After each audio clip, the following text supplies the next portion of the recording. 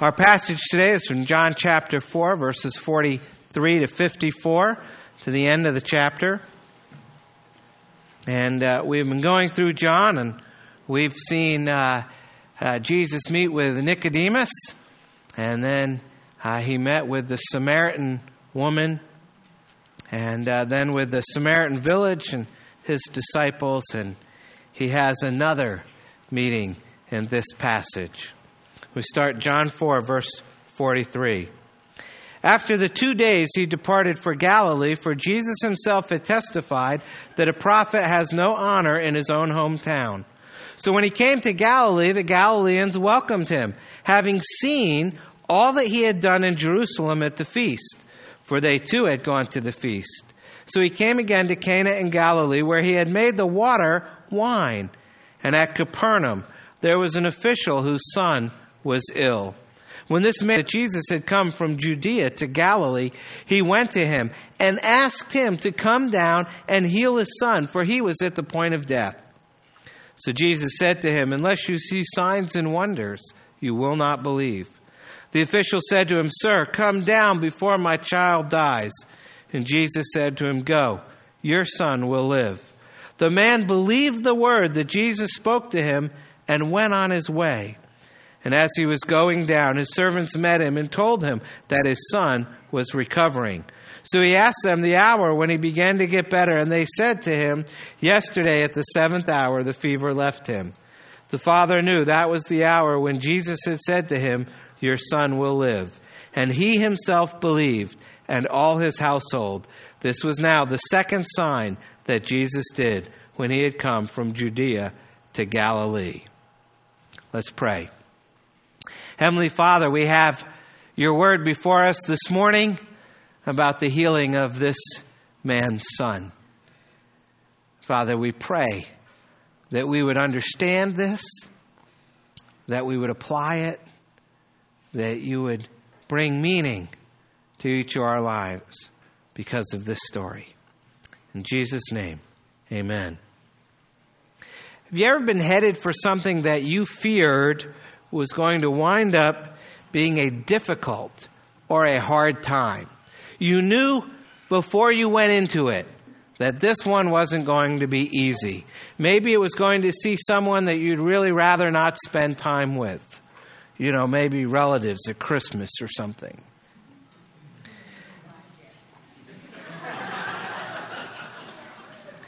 Mom is back.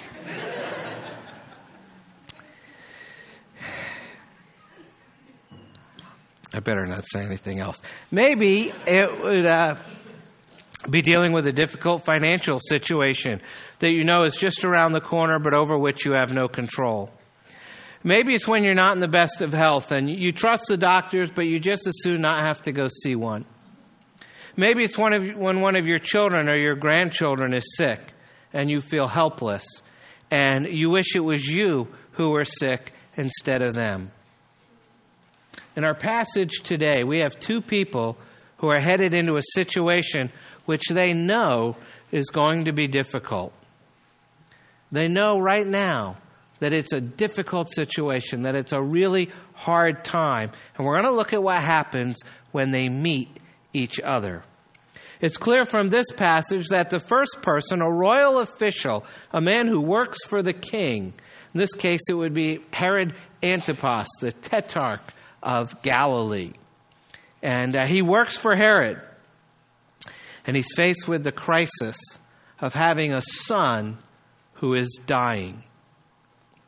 But the second person, the Lord Jesus, is also headed into a tough time. Verse 44 tells us that Jesus himself had testified that a prophet has no honor in his own hometown. You see, Jesus is returning to Galilee, the place where he grew up, his home, his own country. And yet he knew that the ministry there would be more and more difficult. People would come to see him for all the wrong reasons, and they would eventually turn against him. And this is hard to swallow, not just because it would occur in his home area of Galilee, but also because he had just left a different place where the ministry had gone great. As you remember, he just left the Samaritan woman and the Samaritan village, and what a good time he'd had ministering there. Those people were open. Those people were interested. Those people were becoming believers.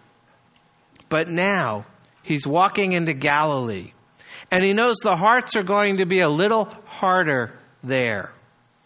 He knows the people in Galilee are more interested in what he does than in who he is.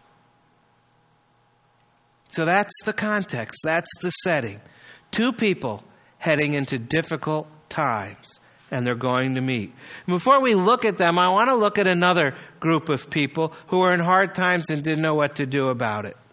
Because many hundreds of years earlier, the Israelites had been defeated and conquered and carried off into captivity by the Babylonians. Can you imagine what they must have been thinking when that happened? What they must have been wrestling with? God must really have it in for us this time. We were his chosen people, and now we're suffering here in captivity. God must have forgotten all his promises to us. God must not know where we are. God must not love us anymore. God must have plans for us that are so terrible we won't be able to endure them. Why bother with God anymore? For we are ruined. But how does God answer them? When their faith has been crushed, when they've hit the most difficult time they can imagine. Look at what God has to say. Jeremiah 29. For thus says the Lord, when 70 years are completed for Babylon, I will visit you, and I will fulfill to you my promise and bring you back to this place. For I know the plans I have for you, declares the Lord, plans for wholeness and not for evil, to give you a future and a hope. Then you will call upon me and come and pray to me, and I will hear you. You will seek me and find me. When you seek me with all your heart, I will be found by you, declares the Lord. And I will restore your fortunes and gather you from all the nations and all the places where I have driven you, declares the Lord. And I will bring you back to the place from which I sent you into exile. And God answers those Israelites in that Babylonian captivity by letting them know that he hasn't forgotten his promises. He knows exactly where they are. He knows exactly what they're going through. He still loves his chosen people, and he knows the plans he has for them and for us, and they are plans for wholeness and not for evil. God doesn't need to find them. God doesn't need to find us. He already knows where we all are. Rather, he says, you will seek me and find me. When you seek me with all your heart, I will be found by you. He's talking to his people, believers. They had stopped seeking God. They had stopped looking after God. That's why they went into exile. And he says, when you start seeking me, you'll find me. So what do we do when we're facing hard times, tough situations, difficult days? We're to seek the Lord. It's exactly what the royal official did here in John 4. He's facing his crisis. His son is dying, and he went to seek the Lord. Now, we're going to move through the text rather quickly this morning, and so we start at the beginning, verse 43, with the beginnings of faith. That should be the first blank there in your outline, the beginnings of faith. After the 2 days that he had spent in the Samaritan village, he departed for Galilee, for Jesus himself had testified, a prophet has no honor in his own hometown. So when he came to Galilee, the Galileans welcomed him, having seen all that he had done in Jerusalem at the feast. Remember, he went to the feast and he cleaned out the market and he tipped over the tables. And he made quite a spectacle. And they saw that. So he came again to Cana in Galilee, where he had made the water wine. So he's back to the scene of the wedding from John 2. And at Capernaum, there was an official whose son was ill. Capernaum's another town in that area. He's about 22 miles away from Cana. You remember, that's not like 22 miles today. You couldn't drive there. You had to walk or ride. It took a while. And it says, when this man heard that Jesus had come from Judea to Galilee, he went to him and asked him to come down and heal his son, for he was at the point of death. And the first thing we see here is that the Galileans knew about Jesus. They had seen what he'd done when they were in Jerusalem for the Passover feast. They knew he'd cleared out the temple in front of the religious leadership and that he had done many miracles while he was there. And I'm sure that when they returned to Galilee from Jerusalem, they told everyone what had happened. And I'm sure that official in Capernaum had heard the stir. And he knew that if what they said about Jesus was true, then Jesus was capable of saving his son's life. And he probably thought something to the effect of, I need to know this man and know for myself whether or not he's the answer to my crisis. So with the small amount of faith that he had gained through listening to others, he went off to Cana to find this Jesus. He went seeking the Lord in order to know him. And the beginnings of faith start by seeking to know him. When we hit our hard times, we start dealing with them by seeking to know him.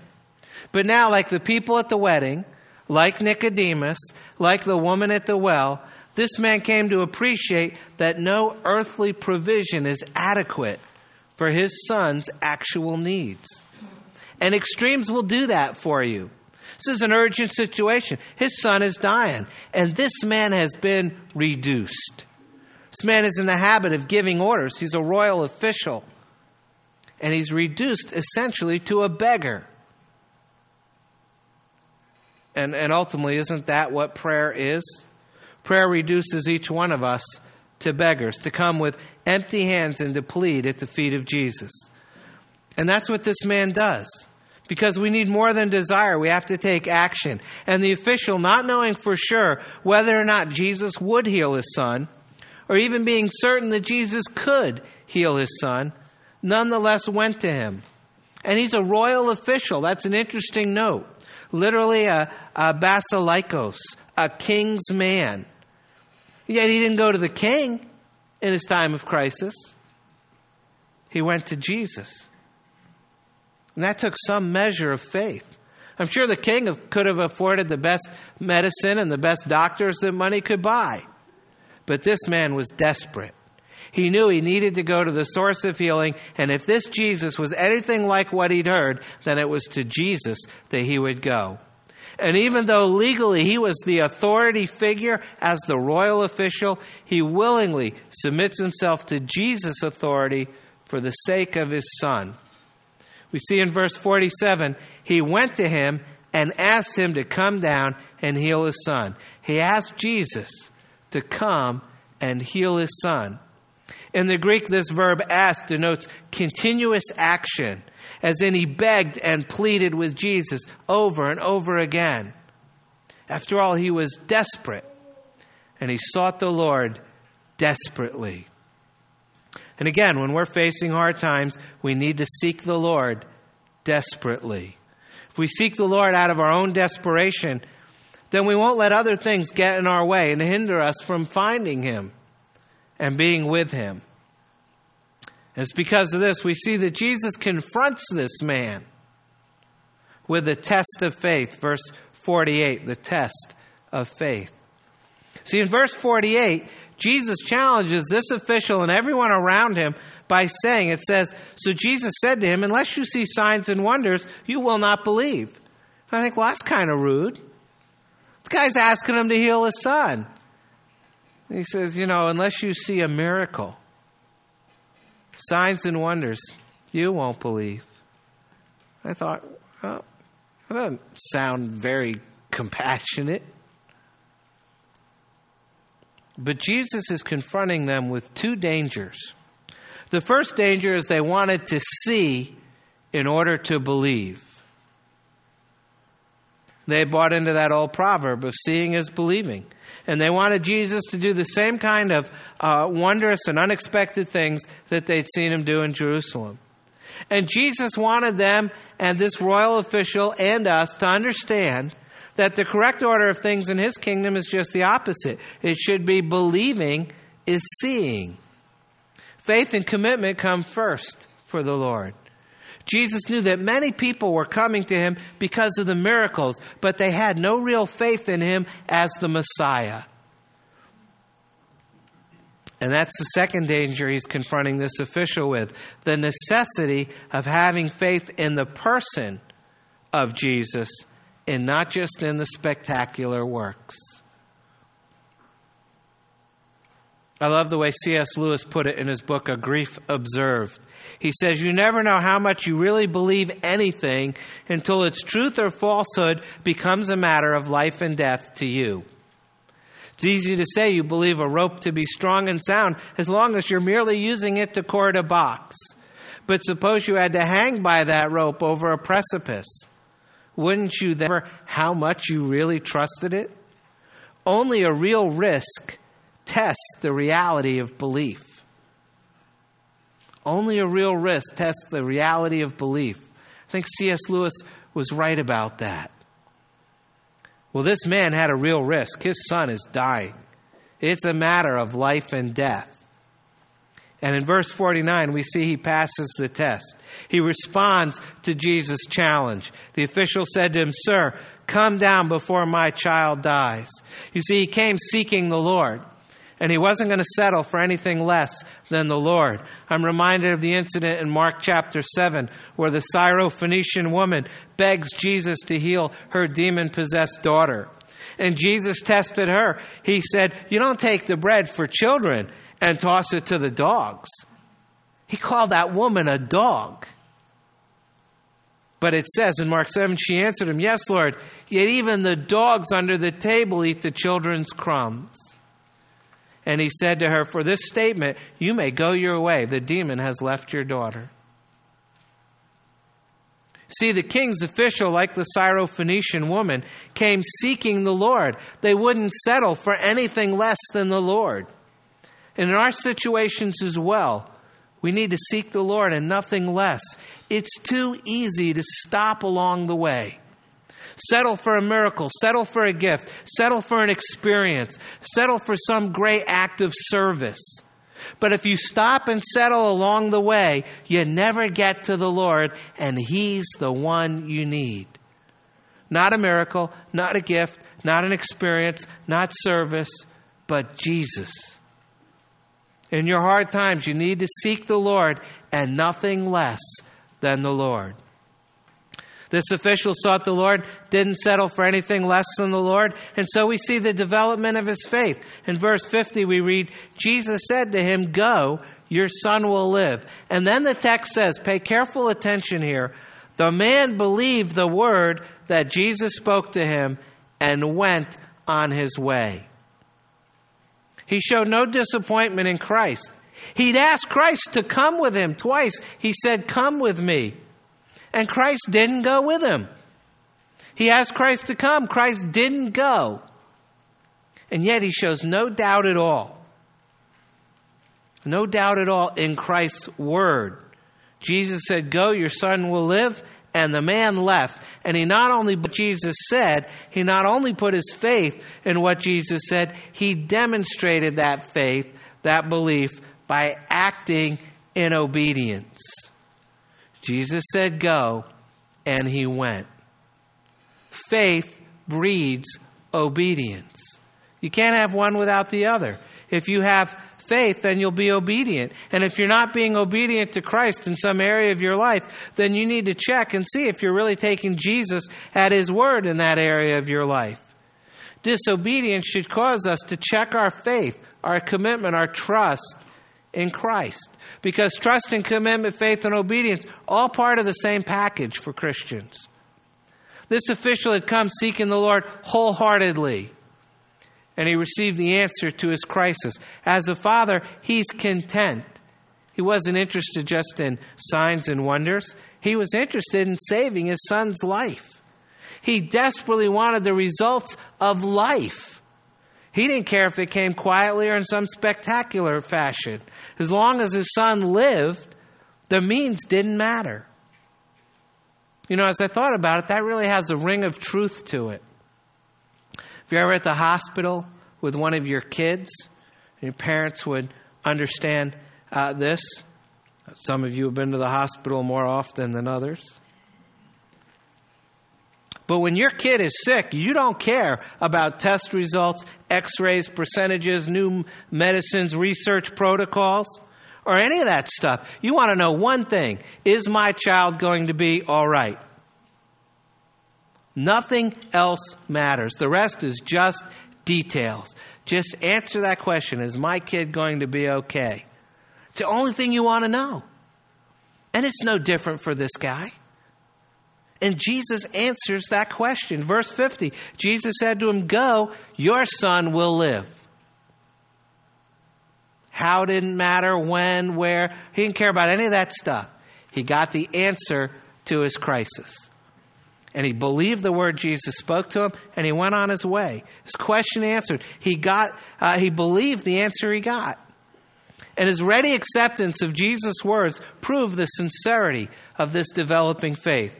And likewise, when we come seeking the Lord, we need to come seeking him wholeheartedly. People around us may not know where our heart lies, but the Lord does.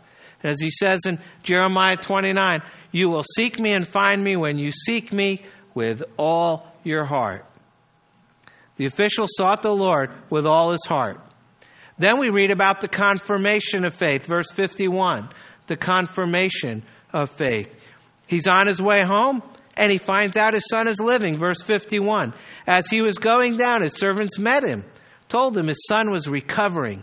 So he asked them the hour when he began to get better, and they said to him, "Yesterday, at the 7th hour, the fever left him." Can you imagine the joy that must have swept through his soul? His newfound faith was confirmed. His boy was alive. And it's interesting to note that while Jesus healed that boy miraculously, he did it in a way that the man who desired it didn't get to see it happen. The son was healed at the moment Jesus spoke, and at that moment, the official was with Jesus, not with his son. And sometimes God acts in our situations in ways that we can't see and that we don't understand, but in ways where the results are clear and convincing. Our being able to physically see God's response to us has no bearing on how God responds to us. God isn't waiting until we get it before he does something. What he does is not dependent on our ability to understand it or on our ability to see it, or even if we're there. And furthermore, we need to understand from this passage, there's no distance so great between us and Christ that he can't help us and respond to our needs. Jesus spoke at Cana, and the boy was healed 20 miles away in Capernaum. Distance is no barrier to God. And there's a word of assurance as well for us in that Jesus can act on our behalf no matter where we are or what needs to be done. Distance is no obstacle for the Lord. In fact, it's not even an issue for him, and it shouldn't be for us. The Israelites sought the Lord while they were in the Babylonian captivity, thousands of miles from home. And it should be clear, we can seek the Lord anywhere we are. Distance makes no difference. So we see the confirmation of this man's faith. And that confirmation led to the spread of faith. Verse 53, the spread of faith. It says there, the father knew that was the hour when Jesus had said to him, "Your son will live." And he himself believed, and all his household. So not only did the man respond in faith, but all his household as well. And of course, that's the aim of the Gospel of John. The theme verse from John 20, so that you may believe that Jesus is the Christ, the Son of God, and that by believing you may have life in his name. You're going to hear that verse so many times. That's what this book is about. The official left home to seek Jesus. He found Jesus, and Jesus sent him back home. And he arrives back home, and his son is waiting at the door. When he left, he didn't know if he would ever see his son alive again. So what does he do? He tells his wife. He tells his son. He tells his other children. He tells his servants, and they tell their children. He tells anyone who would listen. He tells them about Jesus, and by nightfall, his household is completely different. His whole household becomes believers and receives life. And by so doing, they become a witness to all those around them in Galilee. The family receives the sign, the miracle of the restoration of the son's life. And verse 54 tells us that. This is the second sign that Jesus did when he had come from Judea to Galilee. People of Galilee receive a sign too. But let me ask you, what do you think is the greater sign to the people of Galilee? The healing of the official son, or the dramatic transformation of an entire family? Which would affect the people of Galilee greater? The faith of the official and his household came about because the man went to Cana seeking the Lord. He came seeking the Lord in order to know him. He came seeking the Lord desperately. He came seeking the Lord wholeheartedly. And he came seeking the Lord and nothing less than the Lord. And once again, the Apostle John is showing us that the Lord Jesus Christ is really and truly the Son of God. And he's bringing dramatic change to our lives. And that if we believe in him, we'll receive eternal life. And John has given us now a series of word pictures to illustrate getting eternal life. In John 3, he told the Judean Pharisee that you get it by being born again. In John 4, Jesus told the Samaritan woman, you get it by coming to Jesus and asking for living water. And then here, Jesus tells the Galilean official that you get it by coming to Jesus and taking him at his word by faith. A Judean, a Samaritan, a Galilean, all come to Jesus, all exercise faith, all receive eternal life. They came to Jesus and they got Jesus. Let me finish by illustrating this incident in John 4 with another story in the Bible.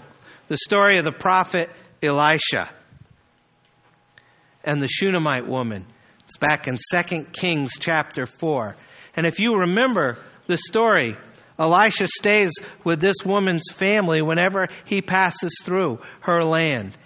And they had built him a special room on the roof of their house, a prophet's room, for Elisha to stay in whenever he came to visit. We pick up the story in 2 Kings 4, verse 11. One day he came there and he turned into the chamber and he rested there. And he said to Gehazi, his servant, call this Shunammite. When he had called her, she stood before him. And he said to her, say now to her, see, you have taken all this trouble for us. What is to be done for you? Would you have a word spoken on your behalf to the king or to the commander of the army? And note this woman's reply, the end of verse 13. She answered, I dwell among my own people. Now, guys, this is a contented woman.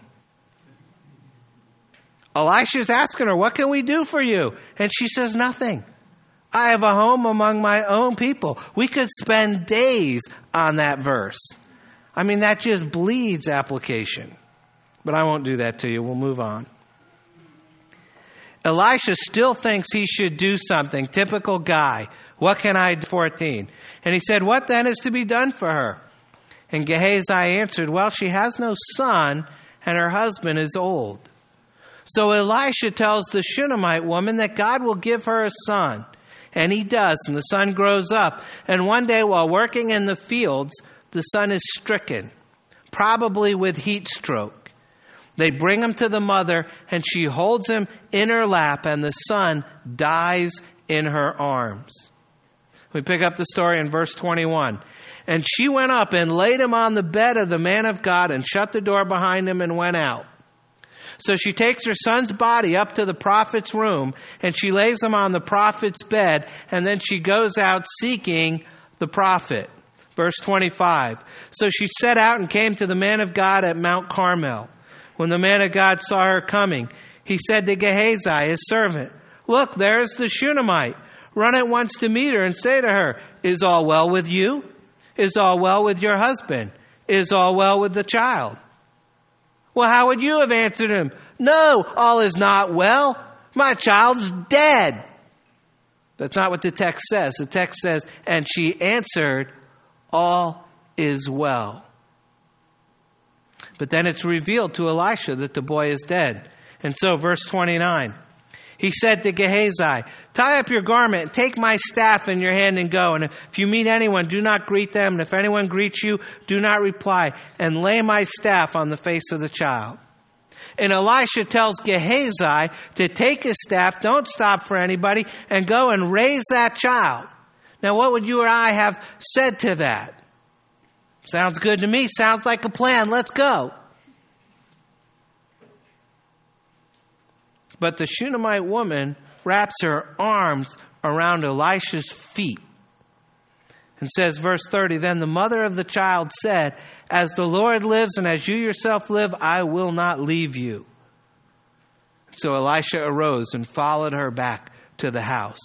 See, the Shunammite woman came seeking Elisha. She found Elisha, and she wasn't going to settle for anyone less than Elisha. So Elisha, Gehazi, and the woman go back to their house. But when they get there, they discover that Elisha's still on plan A. And he gives Gehazi his staff and sends him up to raise that boy. Verse 31, Gehazi went on ahead, laid the staff on the face of the child, but there was no sound or sign of life. And therefore he returned to meet him and told him, "The child is not awakened." Now I think that Shunammite woman knew that Gehazi couldn't raise that boy. She had put the boy in the prophet's room. She had laid him on the prophet's bed. She went off seeking the prophet. She was waiting on the prophet. And she wasn't going to settle for anyone less than the prophet. So Elisha goes up there and raises that boy and returns him to the woman. Verse 32. When Elisha came into the house, he saw the child lying dead on his bed. So he went in and shut the door behind the two of them and prayed to the Lord. Then he went up and lay on the child, putting his mouth on his mouth, his eyes on his eyes, and his hands on his hands. And as he stretched himself upon him, the flesh of the child became warm. Then he got up again and walked once back and forth in the house, and went up and stretched himself upon him.